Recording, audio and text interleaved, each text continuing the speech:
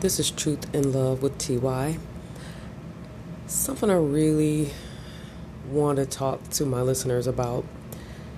As you get to know me, I am a weight loss specialist. At my heaviest, I weighed 230 pounds. And I lost 85 pounds in about 6 months using the methods that I teach my clients. And so I almost feel like I'm uniquely qualified to say what I'm about to say. The word fat is not a bad word. I know that people who are overweight or who have participated in the weight loss journey in some way or form are very sensitive to the word fat. But I'm telling you, as someone who used to be fat, that is not an insult. That is a modifier, just like tall or skinny. Fat is a word that we've attached a whole lot of emotion to. And my belief that we've attached a whole lot of emotion to the word fat is because, unlike other addictions, an addiction to food or an unhealthy or disordered relationship with food shows up in your physical appearance, and so you can't hide it. It's out there for people to judge you. And unlike a cocaine addiction or some other drug addiction, people tend to empathize with those who are addicted to drugs, where they tend to criticize those who are, I would just say, addicted to food as a general statement. I do know that that's a diagnosis that I am not qualified to administer, but again, I've been working with people as a weight loss coach for close to 15 years, and food addiction is real. And what I've done is used a lot of the qualifications and standards that are used to diagnose other addictions to compare them to the way that I believe food addiction affects people with food being their drug of choice. That is why I feel like I'm damn near qualified to not label someone a food addict, but to say that someone exhibits behaviors that indicate that they are addicted to food or have an unhealthy relationship with food that is causing quality of life issues, that is affecting their ability to prosper and to live a healthy, happy life.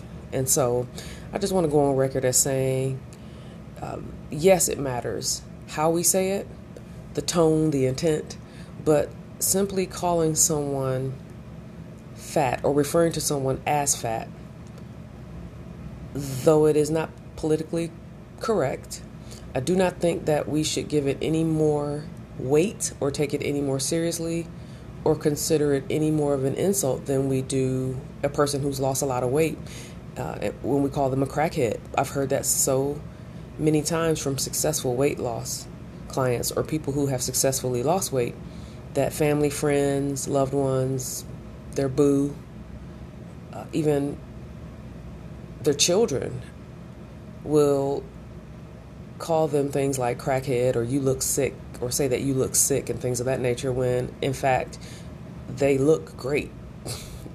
They looked sick when they were 40, 50, 60, 70, 100 pounds overweight. So again, I just want to go on record as saying some people are fat. And what I mean by that is, clinically speaking, the amount of body fat that you are storing under your skin, between your organs, on your body,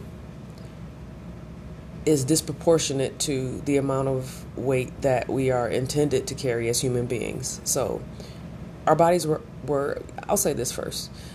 Our bodies are designed to keep us alive. And I know that's probably an obvious statement, but just think about that. When you think about the reason that we even store fat in the first place, our bodies have the ability to store fat in cases of emergency. So say, for instance, if you think back to our ancestors before McDonald's and Chipotle and processed food when we were literally developing human civilizations. We had to migrate. We had to fight wars. We had to live off of what we were able to either grow or raise or barter for or steal or kill, you know? So that is not in the very far past, if you think about it. Only in the past 50, 60 years have we been eating processed food the way that we are. So back to my point, the whole reason that we're able to store body fat is for survival. So for instance, if we are about to migrate from one area to another and it's going to be uncertain whether or not we will have food, we would binge eat. We would eat all the food, A, so that we didn't have to travel with it, and B, so that we can put some weight on and have something to burn as we migrated, hoping that we would find food, but understanding that we may or may not. And some people died during those migrations. And guess who died? The people who were the thinnest, who had the least amount of stored body fat. And so there is an evolutionary purpose for us being able to store small amounts of body fat.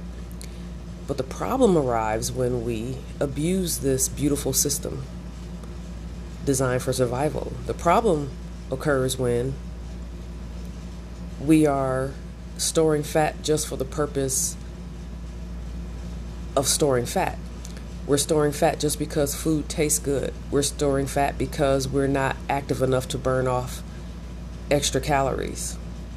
We're storing fat because we don't eat real food. So maybe it's not that you eat large amounts of food, but you're eating a large amount of processed food, or you're eating processed food which has very little volume, very little fiber, but a shit ton of calories.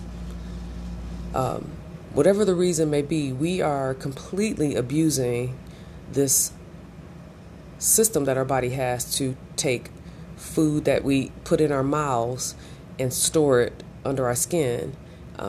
We're abusing that system. And so when I look at a person who is overweight, I see someone who is consuming more than they need to stay alive. And so their body is storing fat. I don't look at it as this is not a nice person. I don't look at it as this person must have low self-esteem. I don't see any of that. You have to get to know the person, not just what they look like, in order to make those types of judgments or decisions. But I do know that scientifically, this is true with human beings. This is true with cattle. This is true with, I don't care what the animal is. If it consumes more calories or energy than it needs, it's going to store the excess as fat. And so the beautiful thing about that is, if you understand that, if you don't use excuses for why you're overweight, I don't drink enough water, I come from a heavy family, these are all excuses. One of the excuses is actually more like a reason. You don't know why you're gaining weight. I would accept that and be more empathetic and I dare say almost beg someone to join one of my programs if what they said was, Ty, I want to lose weight. I genuinely do. I just do not know how. I respect that. I can dig that. I can relate to that. I'll say that. So yeah, back to my point. We store body fat for survival. We grossly overuse this system. And the reason that we can say definitively that we are misusing this survival system, I'll just call it. The reason I know that I can say that we are abusing this system is because when we are overweight, our bodies respond negatively. When we are overweight, our bodies start to break down. We start to get diseases. Blood pressure increases because our body is are stressed out trying to carry this weight that the human body was not designed to carry. It's not right because your body is telling us it's not right. Science is saying it's not right. It's not about my opinion. I feel strongly about helping people realize that, which is why I created my weight loss program. But we have to get over this stigma with identifying ourselves as fat. Another word that people get really sensitive about is the medical diagnosis, which is obesity. It is what it is. And some people argue that the BMI chart is not accurate because I'm black and thick, or I'm Latina and husky, or whatever you want to call it. As human beings, our skeletal systems are damn near identical. There's no such thing as big boned, and there is no such thing as being overweight just by default, because everyone else in my family is overweight. I am expected to be overweight. That's more like lifestyle habits that have been passed down that you may or may not be aware of. But I personally come from a family where a lot of my family members are overweight. And yes, at a point in my life, several points in my life, I was obese. But once I realized what the answer was, I quickly started to change my eating habits and my activity level so that I could arrive at a healthy body weight. I really hope that this podcast is resonating with you. I hope that we can tear down these misunderstandings about why we are overweight. I wish that we could stop calling ourselves thick when we're actually sick. And I just hope that we can do better, specifically people of color. We can do better. We can do better. It is not true that eating healthy is more expensive. That is not true. Going to the grocery store will always be cheaper than going to a drive-thru over time. Implicitly and explicitly, it costs you a lot less to learn how to cook, to grocery shop, to prepare food at home, and make your dining out or going to fast food joints. I'm not saying that you should never do that, but that should be a rare occasion. And even then, when you're dining out, does that mean that you have to order the worst thing on the menu just because you're at Roscoe's Chicken and Waffles? Well, I gotta order all the chicken and all the waffles. Come on, we could do better. So again, just wanted to speak my piece about it. I feel like, again, as someone who is an obesity survivor, as well as someone who has dedicated my education and my career to health and wellness, I feel real comfortable saying what I'm saying, which is, if you're obese, some call it fat, rather than take offense to the term, consider who said it, consider how they said it and their intentions. And if you don't like it, change it. Because that's the beautiful thing about body fat. Just as quickly as we put it on, we can take it back off. Some people say, oh, it's so much easier to put it on than take it off. That is not true. That is not true. The truth is that you put a lot more effort into gaining weight than you put into losing weight. That's what's really happening when it comes to losing weight. And it's understandable. It's real easy to sit down and eat a pint of ice cream,